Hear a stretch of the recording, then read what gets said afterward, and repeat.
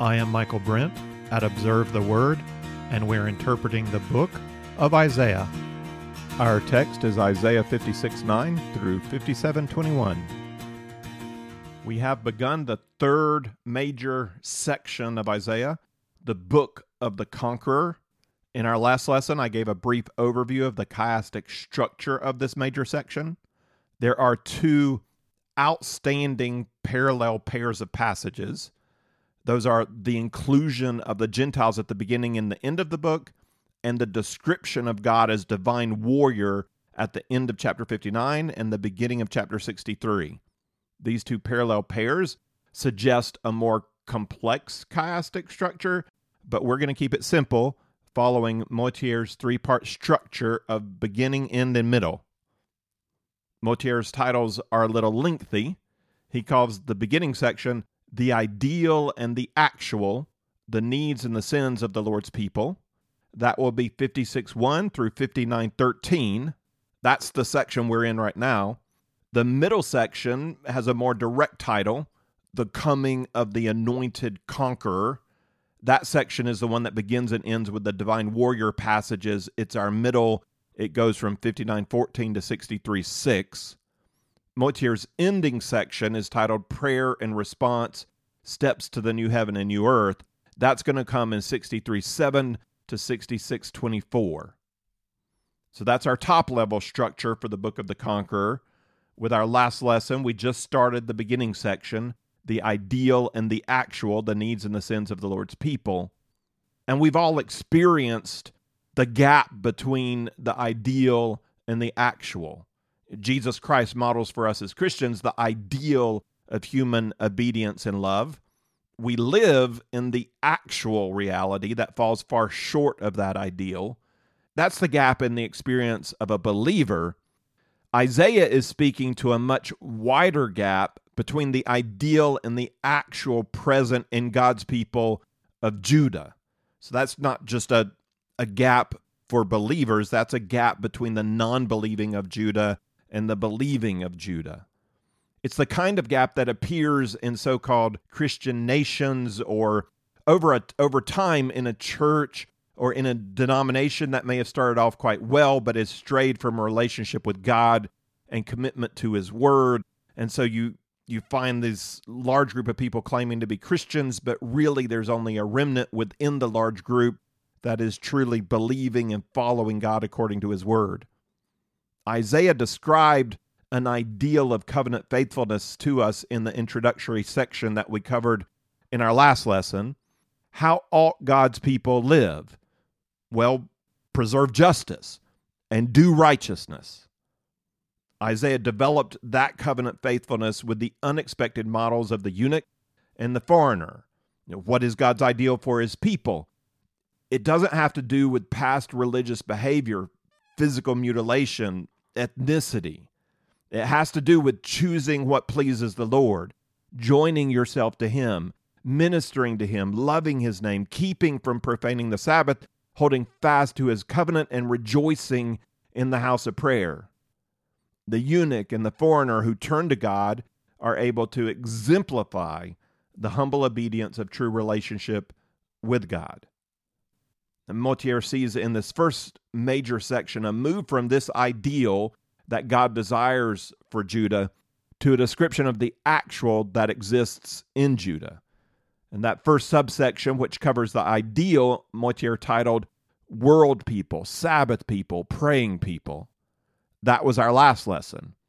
The second and third subsections cover the actual. And Motyer titles the second subsection, Two Parties, Problem and Solution, and Sin Exposed and Confessed. We'll address the first of those in this lesson, looking at Isaiah 56:9 through 57:21.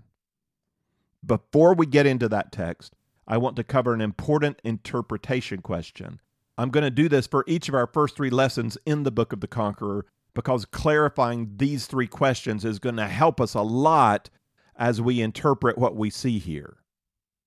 We already addressed one significant interpretation question in our last lesson. It was this: what theological contribution does this final book make to the whole of Isaiah? That's a big picture question we want to ask as we observe any book of the Bible. Moving from one major section to another, we want to pause and ponder, why does the author keep going? What more does this text add? Isaiah ended the book of the servant, chapters 40 to 55, so profoundly that we could imagine him just stopping at chapter 55. He gave us in chapter 53 the revelation of an atoning human sacrifice for the sins of God's people. And then in chapters 54 and 55, an open invitation of grace for all peoples to come to God's table without cost. So why not end there? What more does Isaiah have in mind? I mentioned in our last lesson a couple of important areas of theological development that seem to be indicated by an overview of this last book. First, Isaiah has more to say about the Messiah. He has pictured him as the ideal king and as the ideal servant. In this final book, the Messiah will be pictured as an anointed conqueror. A second theological theme whose development we followed through Isaiah is a theme concerning righteousness. In the book of the King, Judah was called to righteous obedience, but found wanting. A solution was hinted at, but not described. In the book of the servant, Isaiah declared righteousness as a gift from God. The death of the servant justifies the many. That's how God's people are declared righteous. Now we have a classic problem. If righteousness is provided by someone else, is there any requirement to live righteously? And if there is requirement to live righteously, is there any motivation to do so? I mean, knowing that sin will be covered by grace, why live up to the requirement? And there is a requirement. The requirement does still stand. Grace does not remove the obligation of doing right from God's people. We got that in the first verse of the book of the Conqueror. Preserve justice and do righteousness, for my salvation is about to come and my righteousness to be revealed.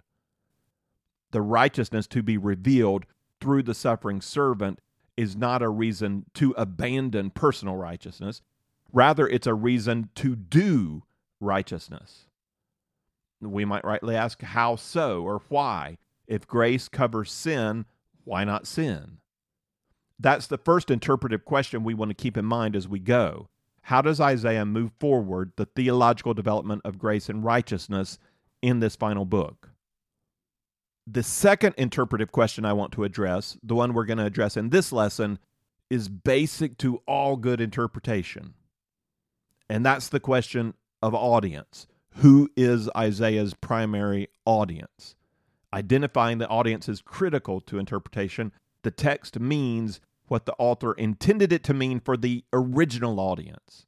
We naturally tend to interpret the biblical text according to what it means to us. For example, we New Covenant believers tend to interpret the word redemption in the book of the servant as always meaning redemption from sin, whereas the Jews who had already seen the northern kingdom exiled to foreign lands would better understand that redemption can mean national deliverance from foreign oppression. We have to understand the original meaning each time the word redemption is used according to the primary audience. Then we can apply that meaning to our New Covenant context.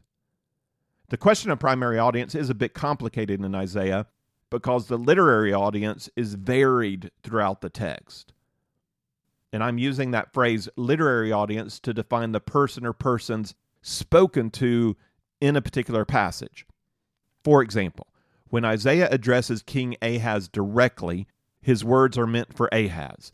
Ahaz is the literary audience.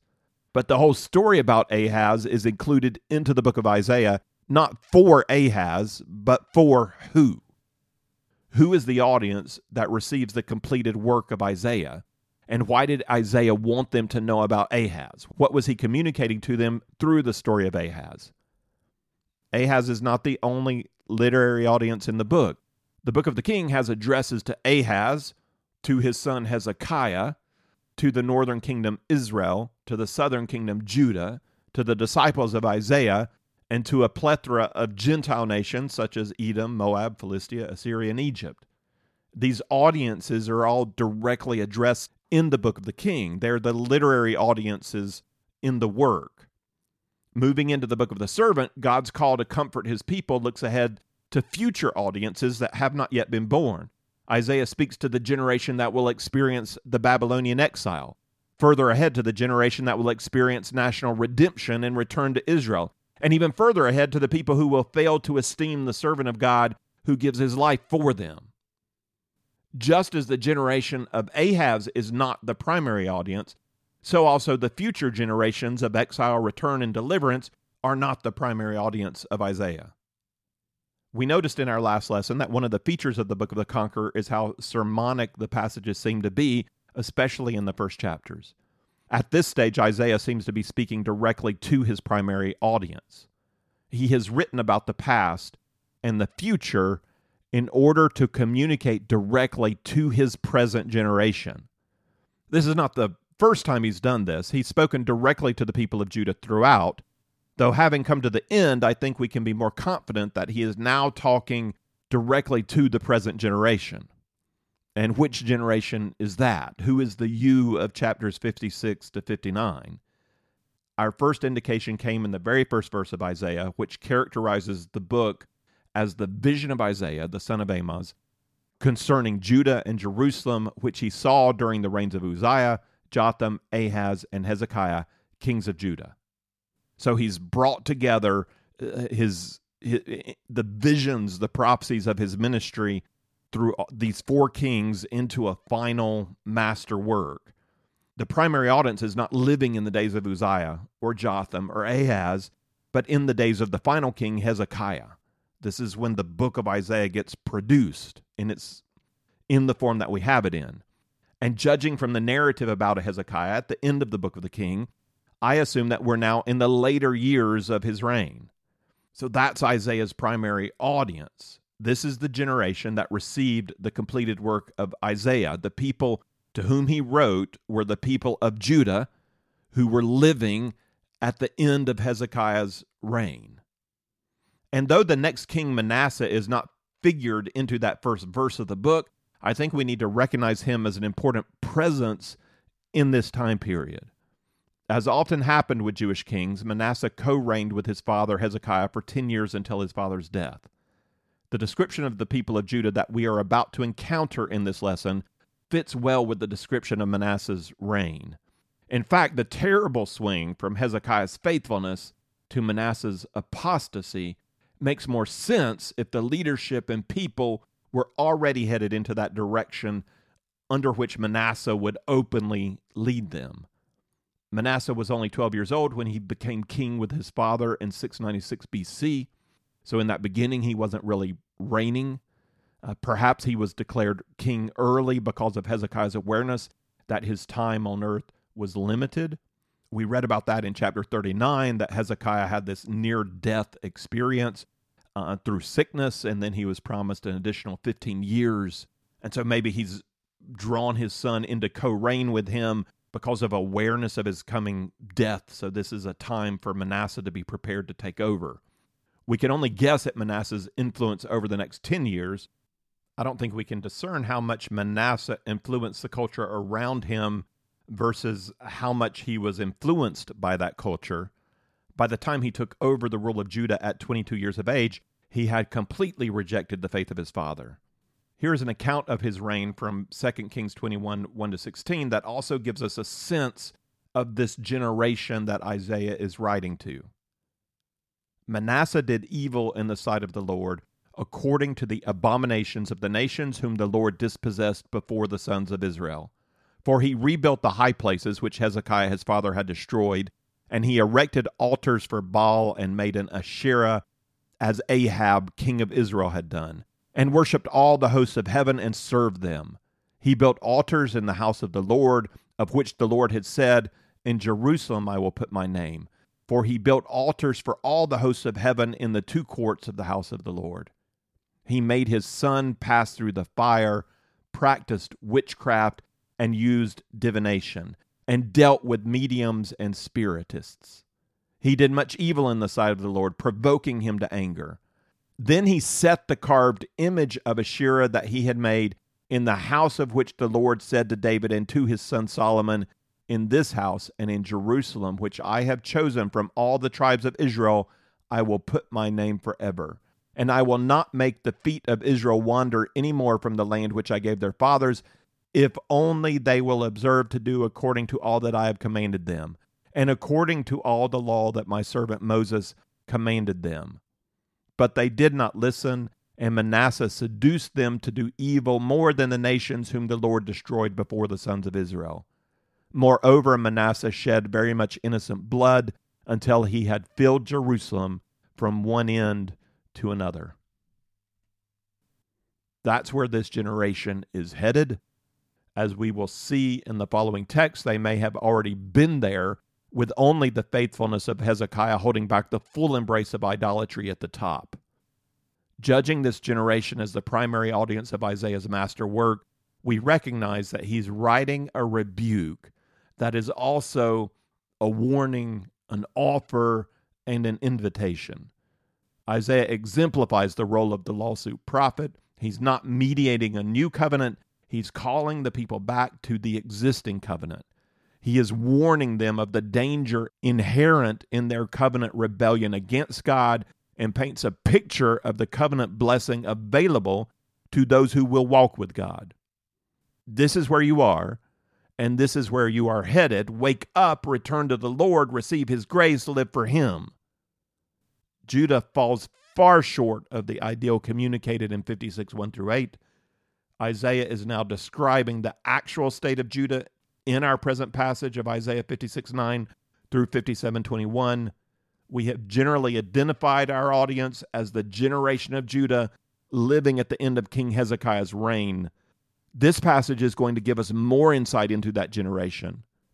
Motyer calls this subsection two parties, problem and solution. As we read through, we can expect to see two distinct groups or parties. Isaiah starts with a description of Judah's leadership and then moves on to a description of Judah's people. Those are not the two parties. This is not a distinction between leadership and people. The two parties exist among the leadership, and the two parties exist among the people. We begin with the failure of leadership in 56:9-12. All you beasts of the field come to eat, all you beasts in the forest. His watchmen are blind, all of them know nothing. All of them are mute dogs, unable to bark. Dreamers lying down who love to slumber. And the dogs are greedy. They are not satisfied, and they are shepherds who have no understanding. They have all turned to their own way, each one to his unjust gain, to the last one. Come, they say, let us get wine, and let us drink heavily of strong drink, and tomorrow will be like today, only more so. Imagine a village or town with open gates and no watchman. No one sees the danger. No one is able to raise an alarm. This passage begins with an invitation to predatory forces. All you beasts of the field come to eat, all you beasts in the forest. Judah is vulnerable to human or spiritual aggression because her leaders lack discernment. They are not able to respond to the dangers threatening their society. They do not see the dangers. His watchmen are blind, all of them know nothing. And even if they did see the dangers, they are not able to respond. All of them are mute dogs, unable to bark. They see reality incorrectly as those in a dream. They prefer the dream. Dreamers lying down who love to slumber. The lack of discernment and diligence is a consequence of their own immoral lifestyles. All the dogs are greedy. They are not satisfied, and they are shepherds who have no understanding. They have turned to their own way, each one to his unjust gain, to the last one. This is a poetic link back to chapter 53, and with a little twist. There we were sheep who have all gone our own way, and we need someone to redeem us, someone to die in our place. These are the shepherds who have all gone their own way. These shepherds have no understanding because they have given themselves over to insatiable greed. They have rejected the law of God as the governing force of society. They have turned to their own way to get what they want. Isaiah says they have turned to unjust gain, not just gain, but unjust gain. Gain could be unjust by violating civil law, such as outright theft. It could also be unjust by staying within civil law but violating moral law, using deceptive practices in businesses, or leveraging the less wealthy off their land, or delaying payment to poor workers, or overworking children. The leaders of Judah focus on their own wealth and short-term enjoyment with no consideration of the long-term consequences of their irresponsibility. Come, they say, let us get wine and let us drink heavily of strong drink, and tomorrow will be like today, only more so. That's what's going on at the top levels of Judah. The leaders are drivers of hardship in society. Their failure to lead with integrity and responsibility opens society to threat, imagined by Isaiah as beasts. Society is vulnerable. The leaders bear significant responsibility. They are supposed to be watchmen and shepherds looking out for dangers to the people. They are supposed to warn and guide and protect. The good shepherd cares for the well-being of the flock. These leaders care for their own selfish desires. They abuse the sheep unjustly. We began the passage with an invitation to beasts to come and eat. We end the passage with the leaders feasting in oblivion to the danger they invite into society.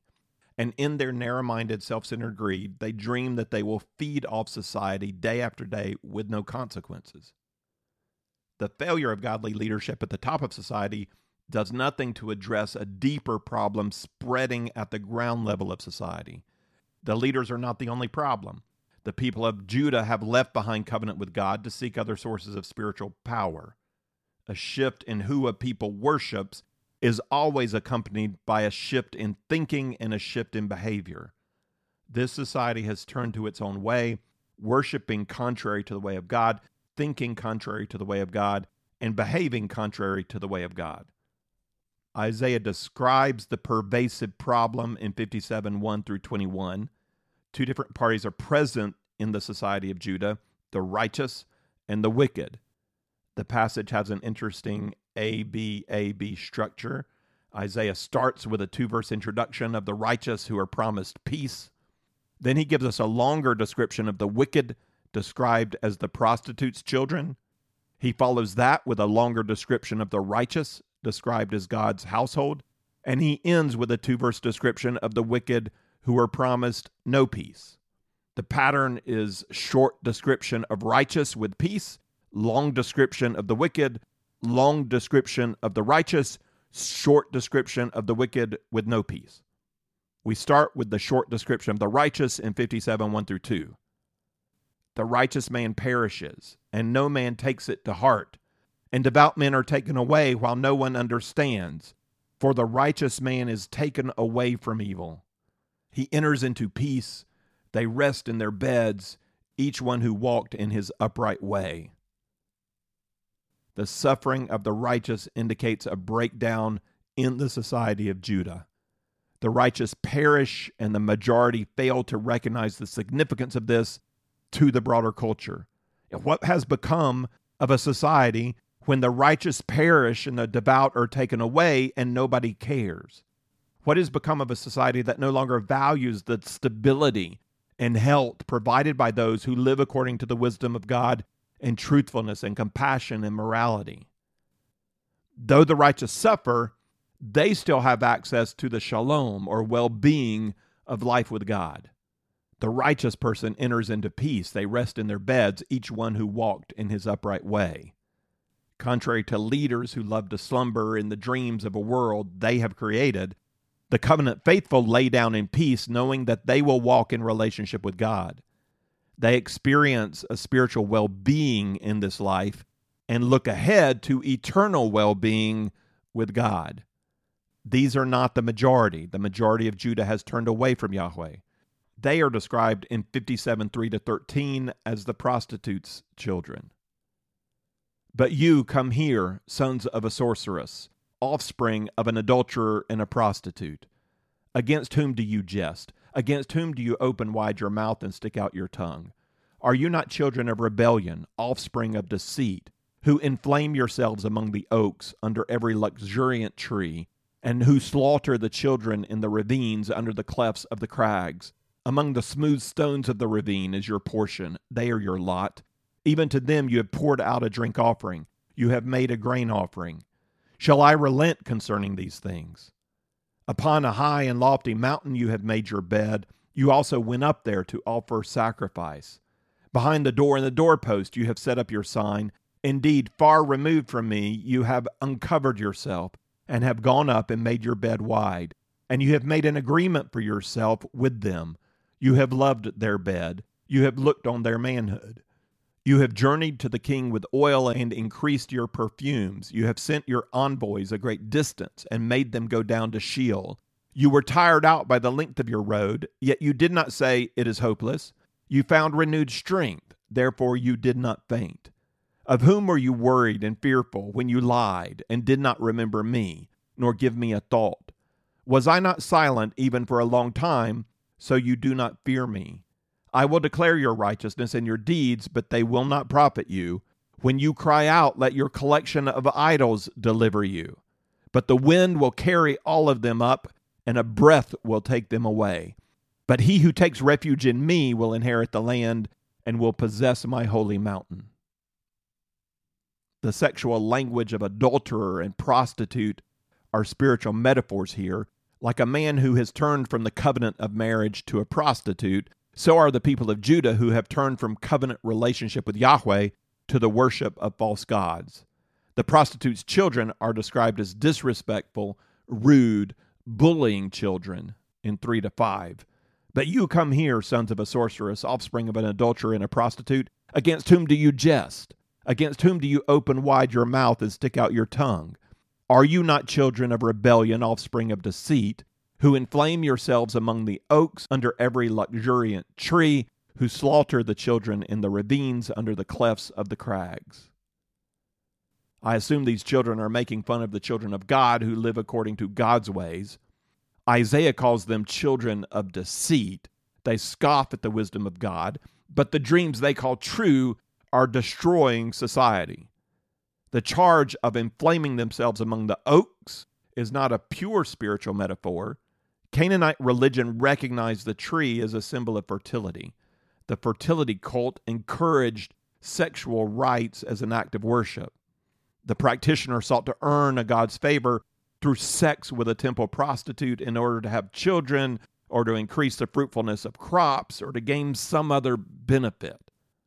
2 Kings 23:7 reports that sometime during the reign of Manasseh or his son Amon, temple prostitution had even made its way into the temple of God. The connection between false worship and ungodly sexual practices is a long one. Idolatry and illicit sexual activity were connected 700 years before Isaiah by Moses in Leviticus 18-20, and 700 years after Isaiah by Paul in Romans 1:18-32.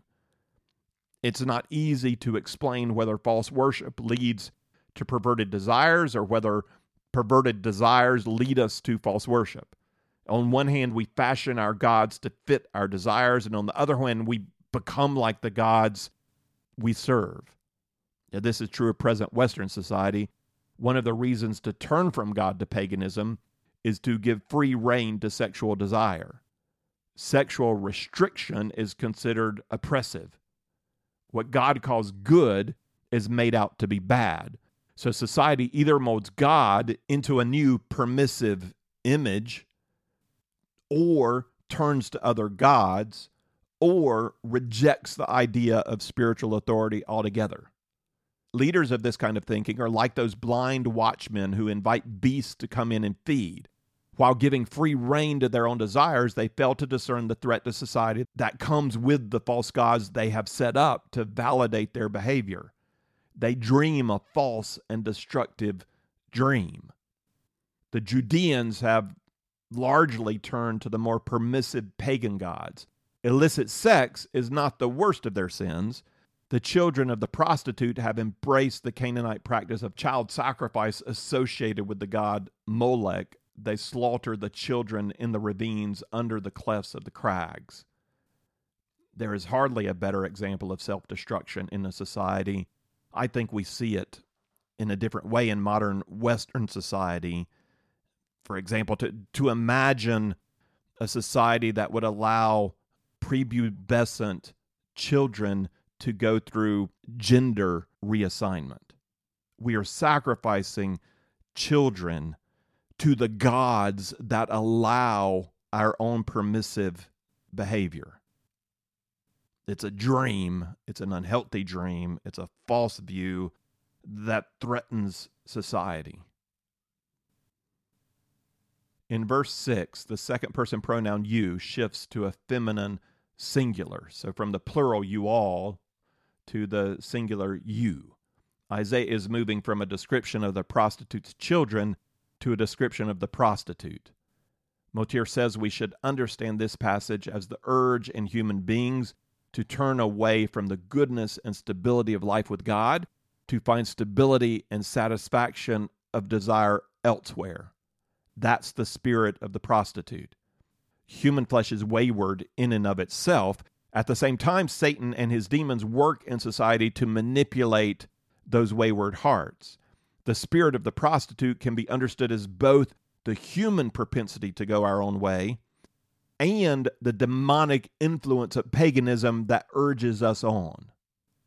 Verse 6 speaks of the smooth stones of a riverbed set up as idols. Among the smooth stones of the ravine is your portion. They are your lot.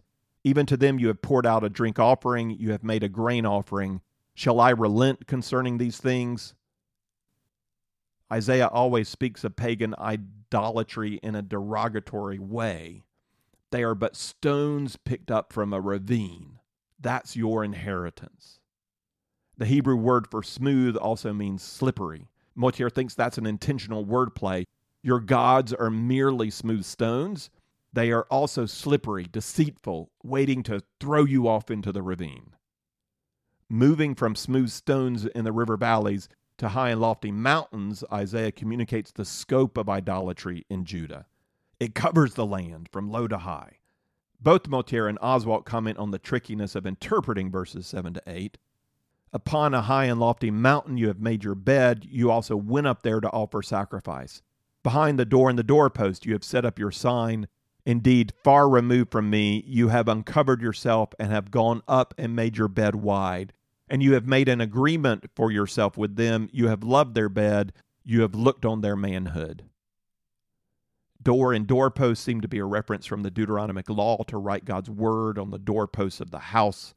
Scholars debate whether this means a pagan sign has been set up on the doorpost in place of God's word, or whether God's word is kept but hidden on the inside of the doorpost in a complacent attempt to join in the cultural shift to paganism while holding on to God.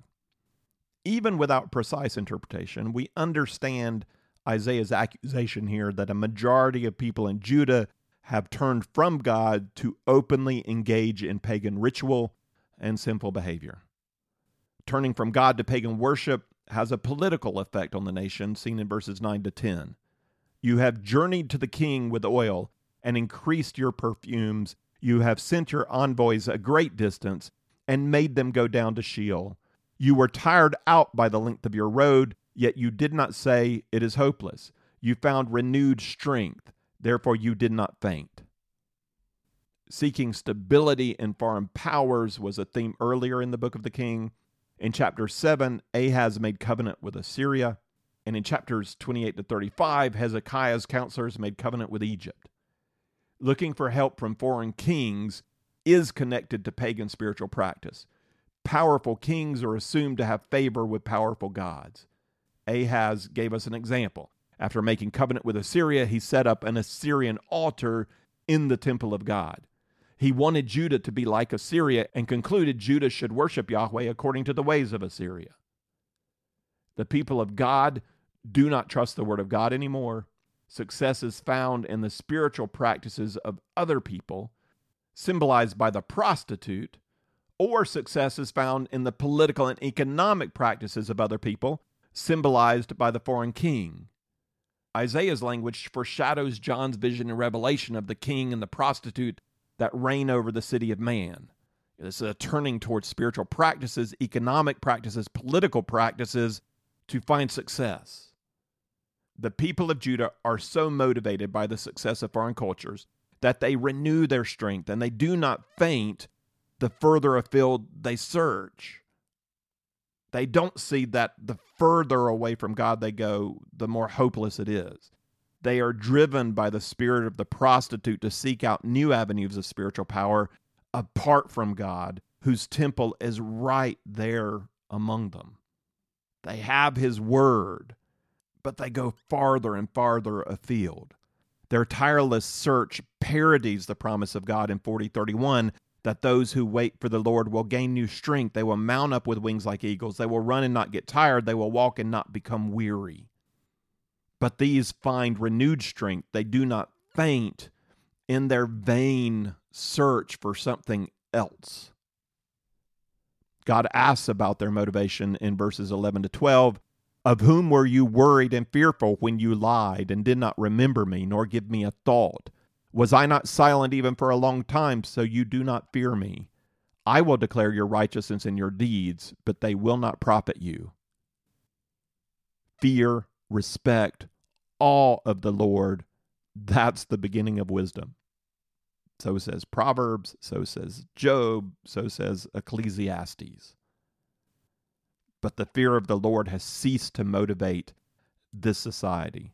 They have no sense of the real presence of God. Verse 13 concludes this longer description of the wicked. When you cry out, let your collection of idols deliver you. But the wind will carry all of them up, and a breath will take them away. But he who takes refuge in me will inherit the land and will possess my holy mountain. The spirit of the prostitute deep within the human heart leads the people of Judah away from God to the failed security of false gods. That last line of verse 13 transitions us towards a description of God's house. That last line of verse 13 transitions us from the wicked to the righteous. The language of the Beatitudes is present there and in more than one place in this passage. Isaiah says, he who takes refuge in me will inherit the land. Jesus says in Matthew 5:5, blessed are the meek, for they shall inherit the earth. The kingdom of God belongs to the meek, to those who take refuge in him. They will be declared children of God. The description of God's household is in verses 14 to 19. And it will be said, build up, prepare the way. Remove every obstacle out of the way of my people. For thus says the high and exalted one, who lives forever, whose name is holy. I dwell on a high and holy place, and also with the contrite and lowly of spirit, in order to revive the spirit of the lowly, and to revive the heart of the contrite. For I will not contend forever, nor will I always be angry. For the spirit would grow faint before me in the breath of those whom I have made. Because of the iniquity of his unjust gain, I was angry, and struck him. I hid my face and was angry, and he went on turning away in the way of his heart. I have seen his ways, but I will heal him. I will lead him and restore comfort to him and to his mourners, creating the praise of the lips. Peace, peace to him who is far, and to him who is near, says the Lord, and I will heal him. The righteous were introduced as a persecuted people in Judah who somehow had access to the peace of God. In this passage, that inheritance of peace is connected with the future coming of the Messiah. And it will be said, build up, prepare the way, remove every obstacle out of the way of my people. That clear way for the people of God is connected to the clear way of the Messiah who is coming. Specifically, it will be said by John the Baptist, who comes as the forerunner to Jesus, declaring the words of Isaiah 40, clear the way for the Lord, make smooth in the desert a highway for our Lord. Hope in the present depends on this hope of the future. This generation largely turns away from God to find life in pagan gods and foreign kings, but it's not the whole story of society. A righteous remnant still exists in Judah. They suffer under the godlessness and oppression of the majority. They see their own culture spiraling out of control. It is right for them to be perplexed, but not to despair. They are persecuted. They are not forsaken. Hope is the birthright of God's people. Pagan thoughts will come and go. The trends of society never fully last. God lifts the eyes of his people to a future reality, Live in the dark days of your time, knowing the promised victory of my kingdom.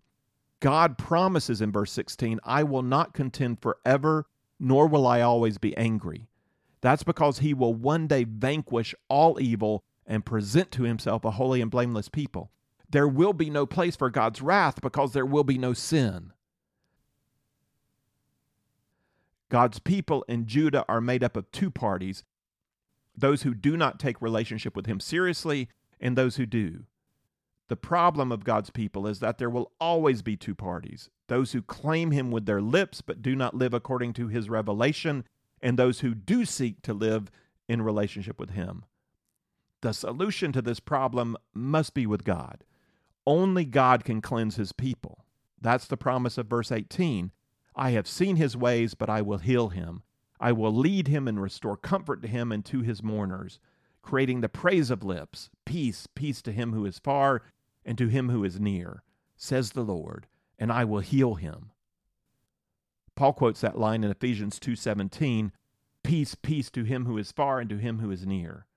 God will create a new man, bringing in the Gentiles who are far and the Jews who are near. God heals, God leads, God comforts, God creates the praise on our lips. God is our solution. But where is the well-being of those who reject Yahweh? Our concluding verses are 20 and 21. But the wicked are like the tossing sea, for it cannot be quiet, and its waters toss up refuse and mud. There is no peace, says my God, for the wicked. Who will experience the healing of God? Those who are contrite and lowly in spirit, those who take refuge in God, those who hold on to him in spite of their own sin and in spite of the suffering they experience in society. To them, God promises peace. If you would like the text of this lesson with some reflection questions, or if you'd like the overview chart or other resources that go with our study of Isaiah, then check out our resource page at observetheword.com. You can also find there our previous series on the book of Romans, the Pentateuch, the Gospel of John, and the book of Acts.